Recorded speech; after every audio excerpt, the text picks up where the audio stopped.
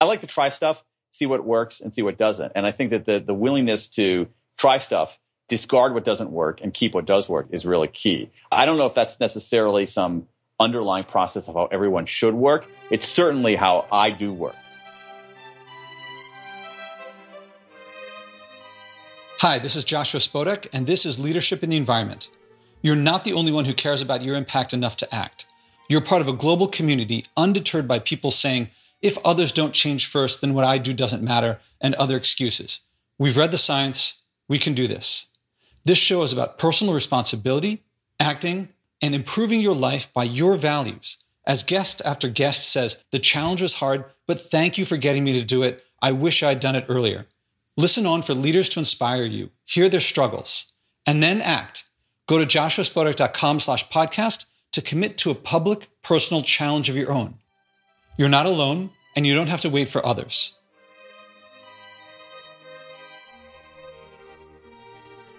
Hello, everyone, and welcome to my conversation on leadership and the environment with Dan Pink. It begins with how he and I met, which is, as he put it, me trashing him in the major media publication, Inc. And it turns out he's actually a pretty regular guy, just a regular guy with over 40 million views of his TED Talk and several #1 bestsellers. So quite a storyteller.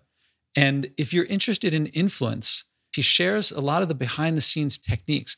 He talks about his next book, When, and about his writing and editing techniques, especially cutting out, especially a big theme that shows up in this podcast of putting the reader first. He talks about how he does his research, science, and how to make science useful, where his ideas come from, and things like that. So if you're interested in the leadership part of the Leadership in the Environment podcast, the first part of this conversation is going to be great. And then we'll hear what his personal challenge is going to be, which he was planning on doing before. And I'll let you listen. And here's the conversation.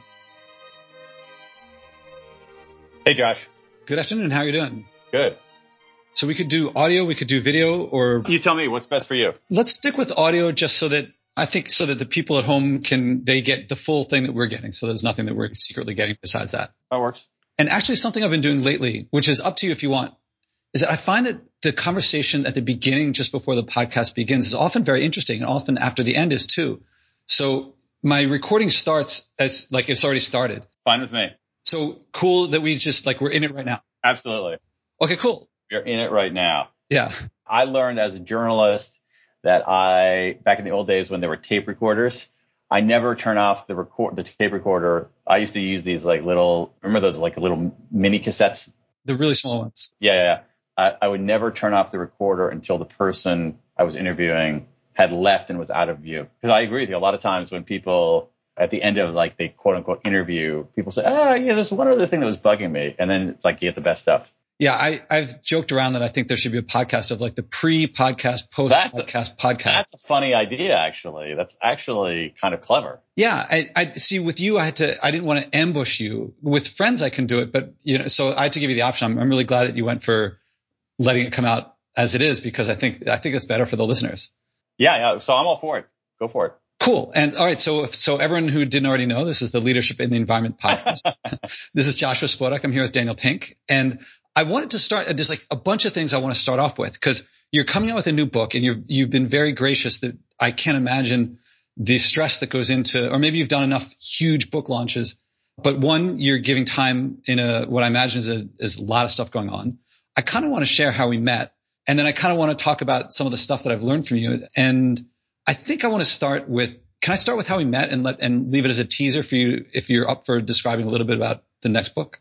Go for it. So I'm a little nervous because I don't want to make it seem like I had a great time meeting you, and I don't want to flood you with people thinking, oh, it's easy to meet Dan Pink. Maybe you like that, maybe you don't. But well, it might be easy to meet me. Most people don't enjoy the experience, so you're the exception there. Well, so what happened was I was writing. I work a lot on the difference between motivation and in education, how to teach differently. I learned a lot through case study and lectures. And I didn't find that very effective in teaching me effective skills.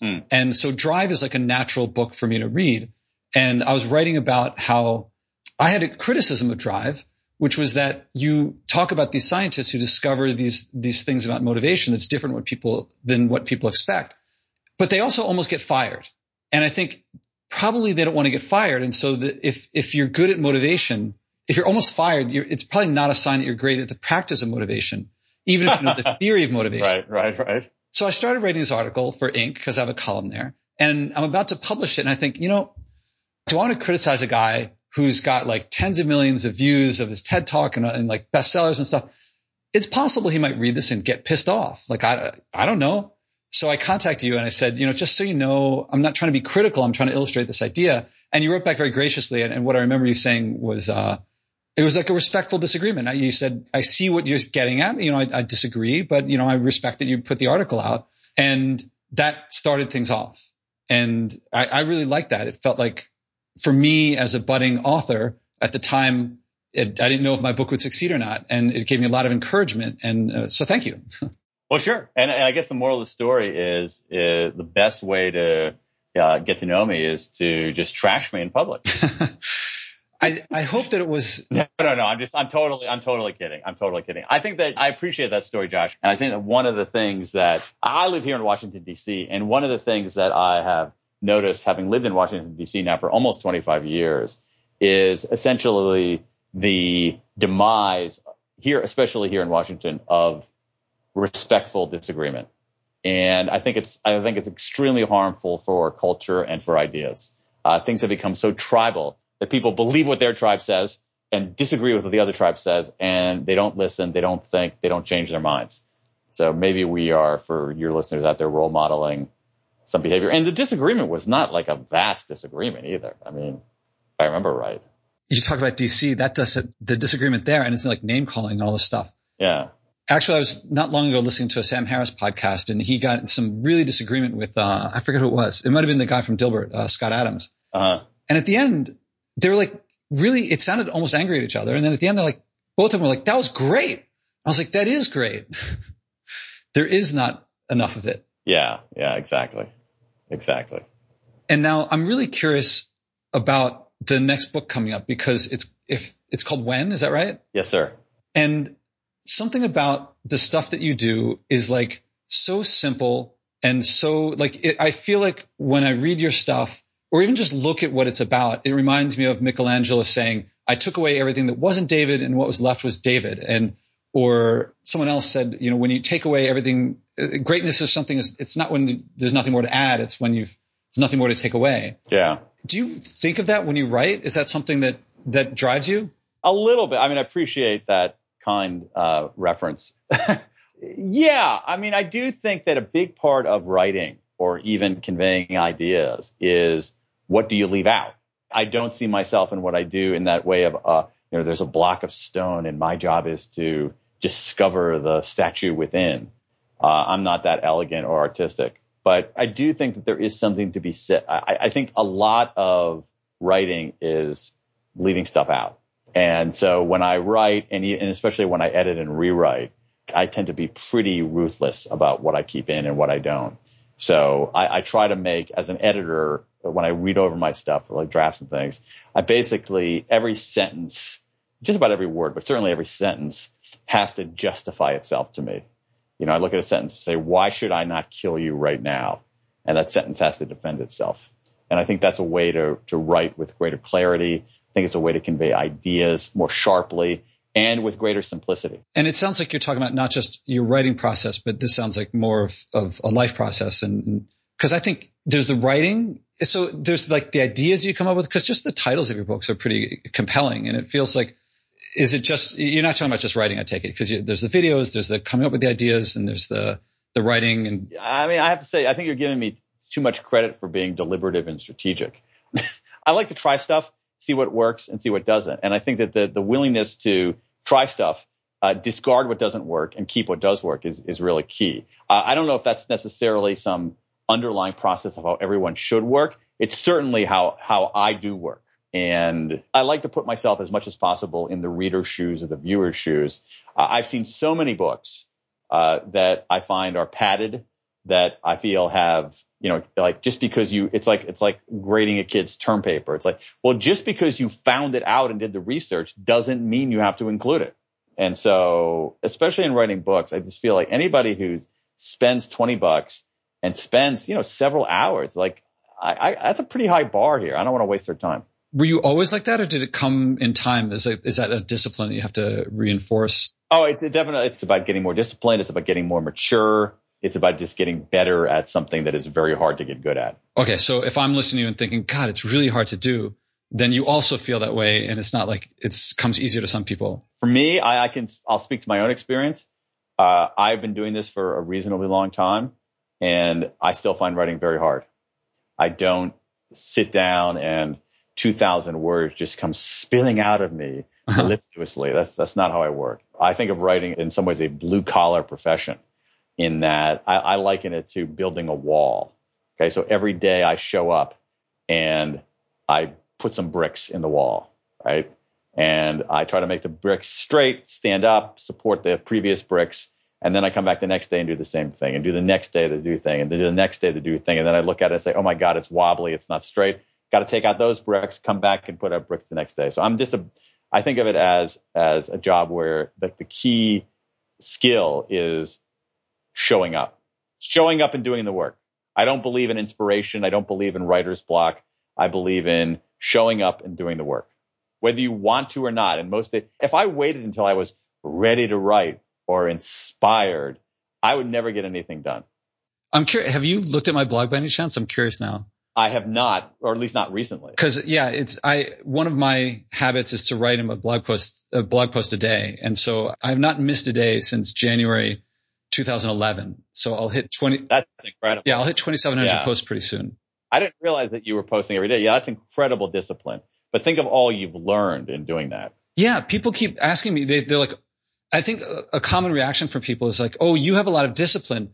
And they're saying it in a way of like excusing themselves. Like, this is why I don't do it, because you have discipline, but I don't. But it's the opposite. It's that writing is what gave me the discipline. And my writing hasn't improved nearly as much as I would like it to have. But my discipline and what it's given me in the rest of life is like off the charts. Totally. I totally agree. I do not have that. I've not exhibited that degree of dedication. I mean, Seth Godin has been doing this for a long time as well. Yeah. And it's really remarkable. And so I think that's the way to do it. I tend to be, when I work on a big project, whether it's a book or a long article, that is, I show up every day. I show up at the same time. I give myself a word count. And I even often use you might have even blogged about this, the Jerry Seinfeld technique, where you each day you write, you put a check on the calendar. Oh, and then suddenly you have this long string. Just tell me about that. I don't actually know that episode.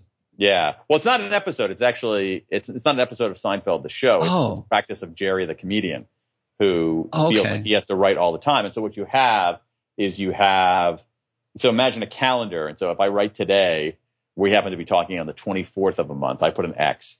And then if I write tomorrow, I put an X on the 25th. And if I keep writing every day, it's like I got a streak going. I don't want to break it. Something that drove me is the guy who set up my WordPress page. I asked him, how often do you blog? Is it like Monday, Wednesday, Friday? Is it 5 times a week? What is it? And he looks at me dead on and he just says, every day. If you miss one day, you can miss 2. If you miss 2, it's all over. And then I don't need the checks because it's just like, did I do it? Yeah. In fact, last night I posted just after midnight. I allow myself like before I fall asleep. If it's past midnight, that's okay. And it was like, I almost forgot and I was about to go to sleep and I was like, oh, I got to write a post.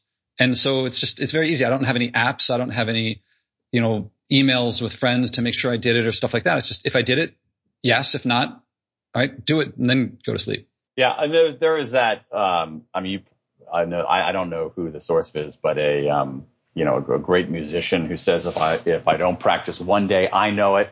If I don't practice 2 days, the critics know it. If I don't practice 3 days, the audience knows it. Mm-hmm. Yeah, I think I've heard that. Yeah. I can't think of where it came from. I don't know either. So now I want to actually talk about timing. I'm curious. Can you share a bit about when? Yeah, sure. I get a sneak preview for the audience. Yeah. I'll give a super short sneak preview. So this is a book about timing. So we all have this notion that timing is everything, right? So we believe that, but we tend to think that timing is an art. Okay. It's an intuition, guesswork. It's an art. And what I've discovered after some excruciatingly difficult research and writing is that actually it's more of a science than we think. And there's this body of research out there across many, many fields. So for instance, in Drive, I wrote mostly about psychology, some about economics. This is much more sprawling research in biology, endocrinology, anesthesiology, as well as social psychology, economics, anthropology, neuroscience, that allows us to make better decisions about when to do things, better, smarter, evidence-based decisions about when to do things. And so the sort of high concept view of this book is that there are gazillions of how-to books out there. I wanted to write a when-to book. And I wrote it largely, it's going to sound silly, but I wrote the book in large part because I wanted to read it. I was actually, the idea for this book came when I was looking for a book like this, because I realized like how many timing decisions I made. I said, okay, someone's got to have written a book about like timing, and they hadn't. And so in order to read this book, I had to write it. So there's a couple questions that came to mind. And the first one that came to mind was something you said at the beginning, because you're talking about all the science, you do a lot of research, and your background is in law. I guess there must have been some transition. You wrote for Al Gore, who is like, I guess, politics, legal / science. I would have thought your background was in science. It almost was. I was a linguistics major as an undergraduate. Linguistics is a pretty interesting field because it sits at the juncture in many ways of behavioral science and biological science. And increasingly now, not so much when I was studying, but computational science. And so, but, I was a middle-class kid from Central Ohio, so there's no way I was going to go get a graduate degree in linguistics. So instead I went to law school, and, mistakenly. That's all right, though. And but I've always been deeply interested in the social science. And again, I don't portray myself as, I'm not a scientist, but I love talking to the people who are scientists. I love interviewing them. I love reading their work.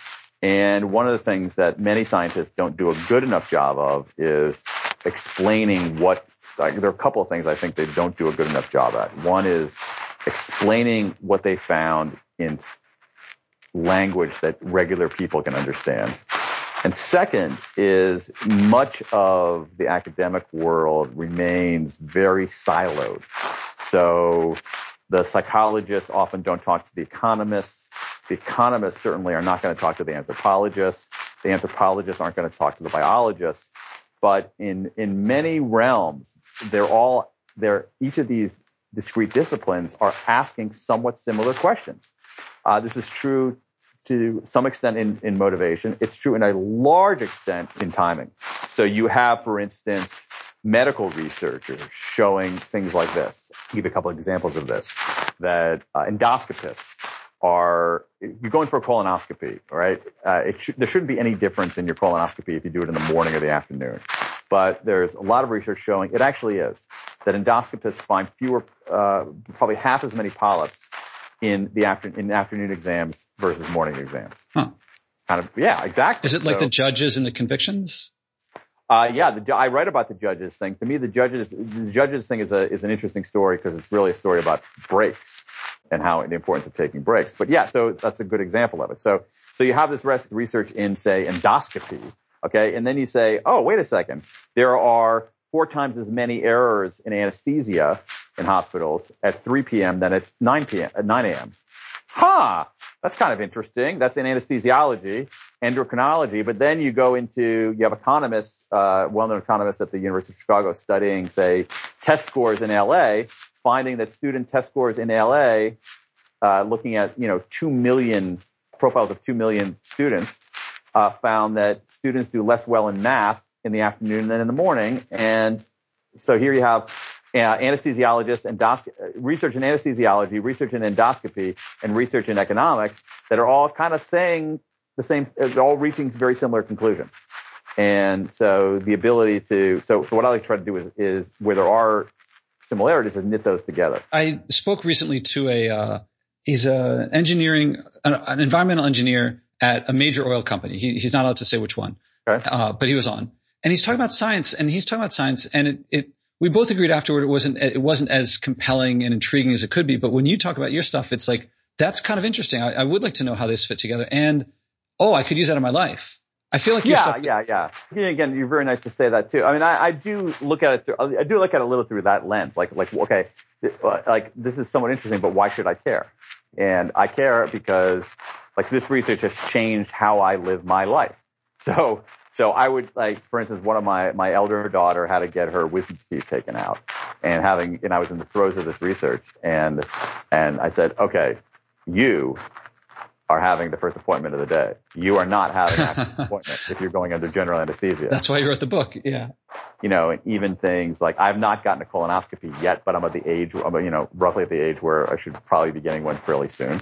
And there's no way on God's green earth I would schedule anything but a morning colonoscopy. Yeah. Your stuff, it makes you think, like, I hadn't thought about that. And it's, yeah, a few writers are kind of like that. And I guess that's why you get all those views. Feeling inspired? Do you like hearing others acting, that you're not alone? Go to joshuaspodek.com/podcast to hear other interviews, but even more valuable, join the growing community of people who care enough to act, not just talk. Read the list of people who have taken on personal challenges and then commit to one yourself. Don't be surprised if you end up loving it, changing more, and finding people following you without you even trying. That's what happens when you improve your life by living by your values. So motivation seems to be a big thing. And like, do you also talk about how to make timing work for you? Because, usually they say chance favors the prepared mind and things like that. Do you touch on things like that? Not really. It's a great question, because when you think about, this is a very tough subject. The subject of timing is a tough subject, because I don't want to write about time. That's a very elusive subject, very complex subject dealing with physics and perception and all that. And then, some amount of timing is, as you say, luck, fortune. And that's a very hard subject to write about in an evidence-based way. What this book is about, and readers will be able to find out more about it in January, is, why do beginnings matter so much? What happens at the midpoint of something? Why do endings matter? How do people synchronize in time? How do breaks in time change our performance? How does the way we think about time affect our behavior? Why does the language we speak and how it reckons with tenses, verb tenses, change our perspective? All right. So you said that you connected it to your daughter, and it's the book that you wanted to read that wasn't there. Did you share was there a story of what prompted it in the first place? No, really what prompted it was my own curiosity. That, I realized I was making all of these decisions about when to do things, but I was making it in completely intuitive, non-rational, non-evidence-based way. And I figured, okay, there's got to be a way to make these decisions better. And I realized that there were, but the research was splattered across all of these disciplines. So it feels like, I think of Isaac Newton. He's quoted as saying, like, I'm a kid playing on the beach and there's this whole bunch of ocean out there. Like, I'm playing with a few shells, and then meanwhile, the vast ocean is just out there. And I feel like you're collecting shells, putting them together, and seeing what you can make of it. Like, is there that childlike wonder, the fun? Well, I don't know. It's childlike wonder. I look at it more like, again, I go back to something much more blue collar, is that sometimes I talk about this in terms of a mosaic. Okay. So let's say you're someone who's making a mosaic and you have these tiny little tiles. And so what you're doing is you're gathering the tiles and you're trying to fashion it into a broader mosaic. And that requires collecting a lot of tiles, throwing away a lot of tiles, putting tiles in one place and realizing they don't belong there. And, spending a lot of time on it until the picture actually emerges. All right. I'm going to ask, even though you talked about this already, I'm going to ask a personal tip for the throwing away tiles part. Yeah. I mean, you said that it's a discipline. To me, that's like the thing that I would like to work on most. And I feel like probably listeners would benefit from it too. Is there any tips you could give there that makes it easier? I mean, maybe it's just read that book. On throwing stuff away? Yeah. Stuff that is valuable. I'll give you one very simple thing. Don't throw anything away permanently. That's more than anything else. It's like, here's the thing. When I cut something out of a book or an article, I don't put it in the trash and empty the trash. I put it into a folder and say, you know what? I can always go back and put it back in. And I rarely do. That's the thing. And so that makes it less daunting. So you're not pressing delete. You're not lighting it all on fire and burning it to the ground and to never see it again. Just see if you can do without it. And if you can, you should. So would you say that what you're doing there is kind of a trick that you play on yourself? Maybe a little bit. I mean, I'm conscious that I'm doing it. It's just that for writers or creators of any kind, if you create something, you produce something, it's hard to get rid of it because it's ours. Yeah. Yeah. It's totally natural. Okay. So what I guess it might fall into the category of trick. So what I do is like, okay, I'm not really getting rid of it. I'm just putting it in a folder for now, and I can always come back and retrieve it. So it's just a way to move forward and see what it looks like without that piece that I've taken out. Okay. The reason I ask is partly this theory that I have is that I think a lot of people, especially very successful ones, the things that a lot of people wish that they could do better, I think a lot of people who are successful have tricks that they do. Like I do my exercise every day. I do burpees every day. And before I do them, it's like, I think a lot of people think somehow it gets easier after a while, but it doesn't. Right. It's still hard to do. And it's hard to get, like I stand there, I'm like, okay, now I'll start. Okay, now I'll start. Okay, now I'll start. Yeah. But I find that if I after that, I do some crunches. So if I put down the padding that I do my crunches on, it like gets me to start. And I know that it's not really starting, but it does get me started. And I think a lot of people have these tricks. And I think a lot of people, they wish that they could be like Arnold Schwarzenegger, who just loves going to the gym and he just lifts weights. But I bet he has tricks too. Okay, I'll give you some tricks then. Okay, I see what you mean. Yeah, so now I understand what you mean by trick. Yeah, totally a trick. Okay, so I'll give you another one. I run. I don't always like to run. I find that simply forcing myself to put on my running shoes is enough. Yeah, once they're on, it's like I'm just going to put on I say to myself, you don't have to run. Just put on your shoes. Okay, I'll put on my shoes. I also use, to maintain some discipline, I also use the Pomodoro technique many times. So where that technique where you set a certain amount of time. And you write for X amount of time. You work for X amount of time with no distractions, and then you take a break. So I say, okay, what I'm going to do is I don't really feel like doing anything, but I'm just going to do 30 minutes right now. And that's it. After 30 minutes, I can go back to screwing around. And so what happens, I do my 30 minutes, and I'm like, oh, okay, let me try another 30 minutes, and then do another 30 minutes, another 30 minutes. So this lends credence to this tricks theory of mine that everyone has their tricks. Yeah, I think so.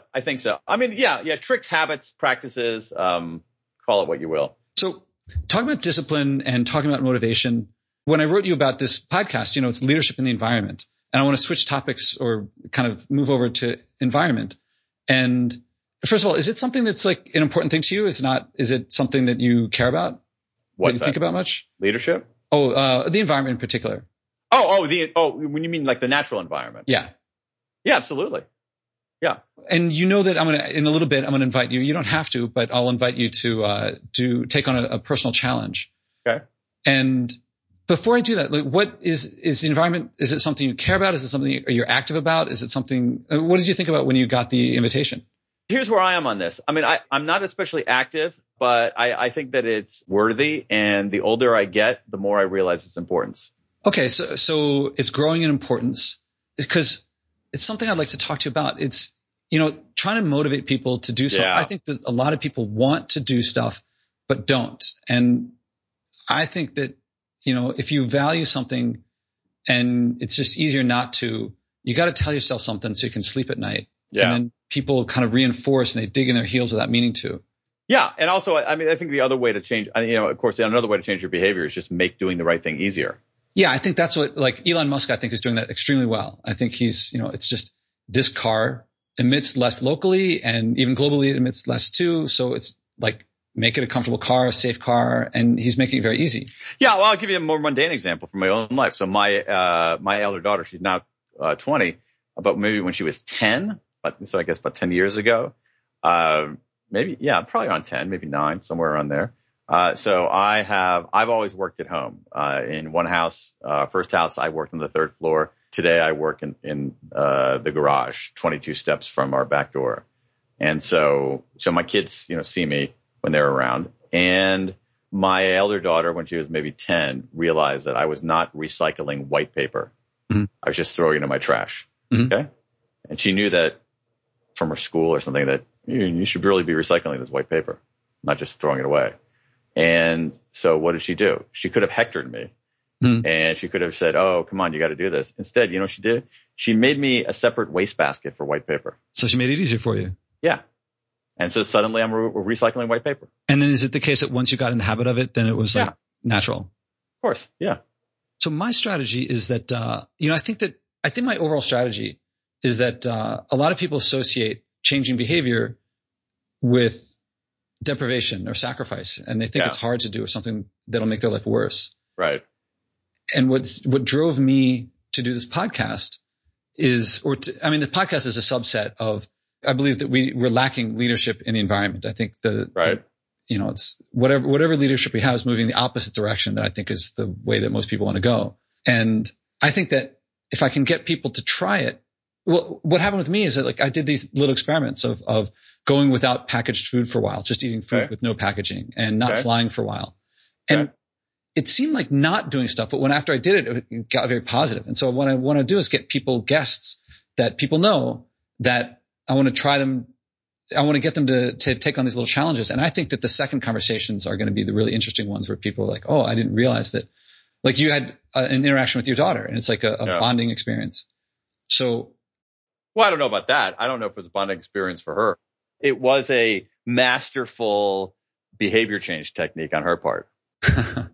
So, okay, a masterful technique. Also, well, I guess an association that you associate recycling with your daughter, or at least with the right white paper. Recycling white paper. Yeah. So what I'm going to ask you to do is, if you're up for it, and it's your option, is to think of something that is relevant to you, that is of your choice. And it doesn't have to, the goal is not to solve the world's problems overnight. That would be too much, but something that moves the needle, that matters to you. And it can be short term. And in fact, almost all of them have been like on the order of a week or 2 weeks or maybe a couple months at tops. Mm-hmm. And then the second conversation, we'll revisit how it went. Great. I mean, we're a few days late, but I actually already made that kind of commitment, literally starting 4 days ago.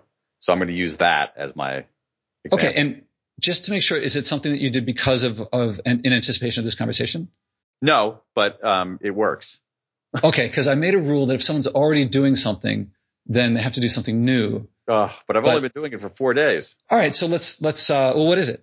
Not that if it's something you want to do, then I think what I want is people to be able to make these changes. Yeah. So my wife and I are going a month, and this is partly for environmental reasons, not entirely for environmental reasons, but partly for environmental reasons.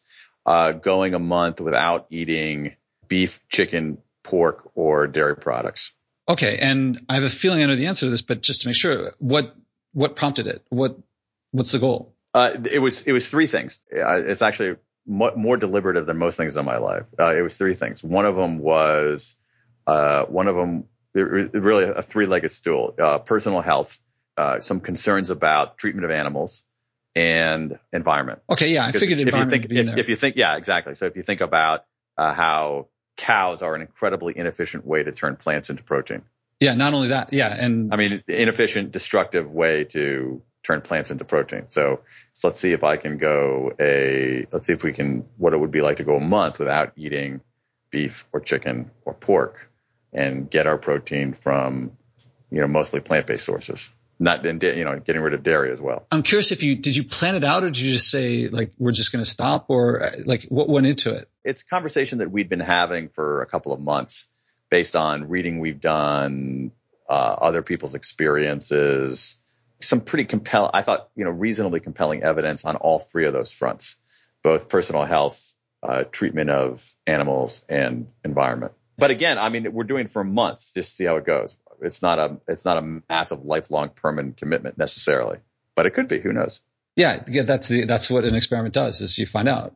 And was it? I'm curious how it's gone so far, but I'm going to save that question for later. Okay. How much meat do you normally eat? Is it like, do you normally not eat that much, or is it normally like every meal? Oh no, not every meal at all. Let's take beef, chicken, or pork. I probably would eat beef, chicken, or pork maybe 3-4 times a week. Okay, so it's a decent amount. So a month is a significant drop. Yeah. And same thing with dairy. It's like, cheese and milk and all that. Are you cutting those out too, or? Yeah. Oh, so the full, like, not quite vegan. I guess you got fish in that list. Yeah. And have you hit yet? I'm learning a lot from talking to people about this, because a lot of people, the big challenges seem to come two big places so far. One is interacting with other people. Now, you and your spouse, your wife are already in on it together, but a lot of times someone will say something with me and then they talk to the spouse and suddenly it all falls apart. Right. And the other thing is that when people travel, it seems to throw things out of whack. Yeah. Yeah, I can totally see that, and I did it in part intentionally during a period. We did it after a trip, and during a period when I knew I wasn't going to have a huge amount of travel. Yeah, I think that makes it a lot easier. And if you were to continue it, I think the practice that you get this way will make it a lot easier for when you do travel. I agree. Some people like to go for the full on, but I think it's the unexpected thing that makes it hard. If you expect the travel, then that might make it easier. Right. But I can tell you that what I'm finding is people hit these unforeseen things, and that's when it falls apart. They're like, I didn't realize I was going to be visiting my mom, and she always makes a mistake. Right. And then suddenly I don't know how to deal with that. And then, right. And then a lot of times people say, well, I can't do it. I didn't do it. So it's over. Right. Yeah. I can see, I have not, we'll see whether I hit one of those crucibles, but so far so good. We could keep talking. I would love to keep talking, but, before wrapping up, is there anything to cover? Anything I didn't think to ask that's good to bring up? I don't think so.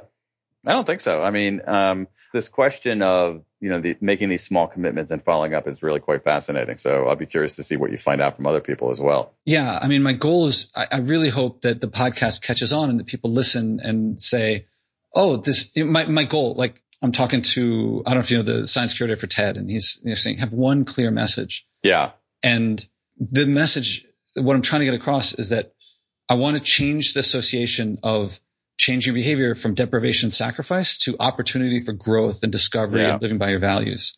Yeah. And I think that when people talk about it, the second conversations are going to be like, this was great. I'm glad I did it. I've already had a few that are like, it fell apart. It was too hard. I couldn't do it. And now I have third conversations scheduled with some people that are like, it was harder than I thought, but I do want to do it. Right. But I want people to see, like, it's not, I don't want to present a Disney story of like, oh, it's just trivial. You just have to do it right and it's easy. Right. So that's what I'm working on. And I hope something comes out of it that really makes a difference. That's cool. Yeah, that's cool. All right. So, as much as I'd love to, after hang up, keep going, I want to give the listeners everything. So when we hang up, then that'll be hang up and we won't get the enjoyable conversation afterward. Great to talk to you. And I'll talk to you again in about a month. Good luck with the meat thing. All right. Bye. A month with no beef, chicken, or dairy. Sounds like bigger than most people would go for. A month seems like a long time, especially for someone who has meat, chicken, dairy several times a week. I think this probably resonates with a lot of people listening. Like that's the sort of thing, if you've heard about factory farming and global warming and the emissions and the methane, that people would want to do. So I'm really curious to see how this works out. I wonder also how he'll handle the unforeseen challenges, how he resolves these things, what things he gets to work. And I kind of wonder if I prefer him to go through and have an easy time of it and say, look how easy it was, or if he has to go through challenges so that we can learn from his experiences. But stay tuned and we'll hear. Did you feel inspired too? Then act. Go to joshuaspodek.com/podcast and click to commit to your personal challenge so you can inspire others. Value means better and worse, and living by your values means living better by your values. You may struggle at first, but it's the hero's journey from living by others' values to living by yours. People say that little things add up. I won't argue against it, but what I find counts is acting. Doing something, anything, starts that mindset shift from the debilitating others should act first or making excuses to the empowering I can make a difference, and living by my values improves my life. I don't have to wait for others to act first. I'm looking for leaders, people who will bring what works here in this podcast to communities I haven't reached. Billions of people want to change their behavior. There's room for leadership, from personal leadership of just yourself to whatever scale you want. Start by acting and changing yourself. Go to joshuaspodek.com/podcast and commit to your personal challenge.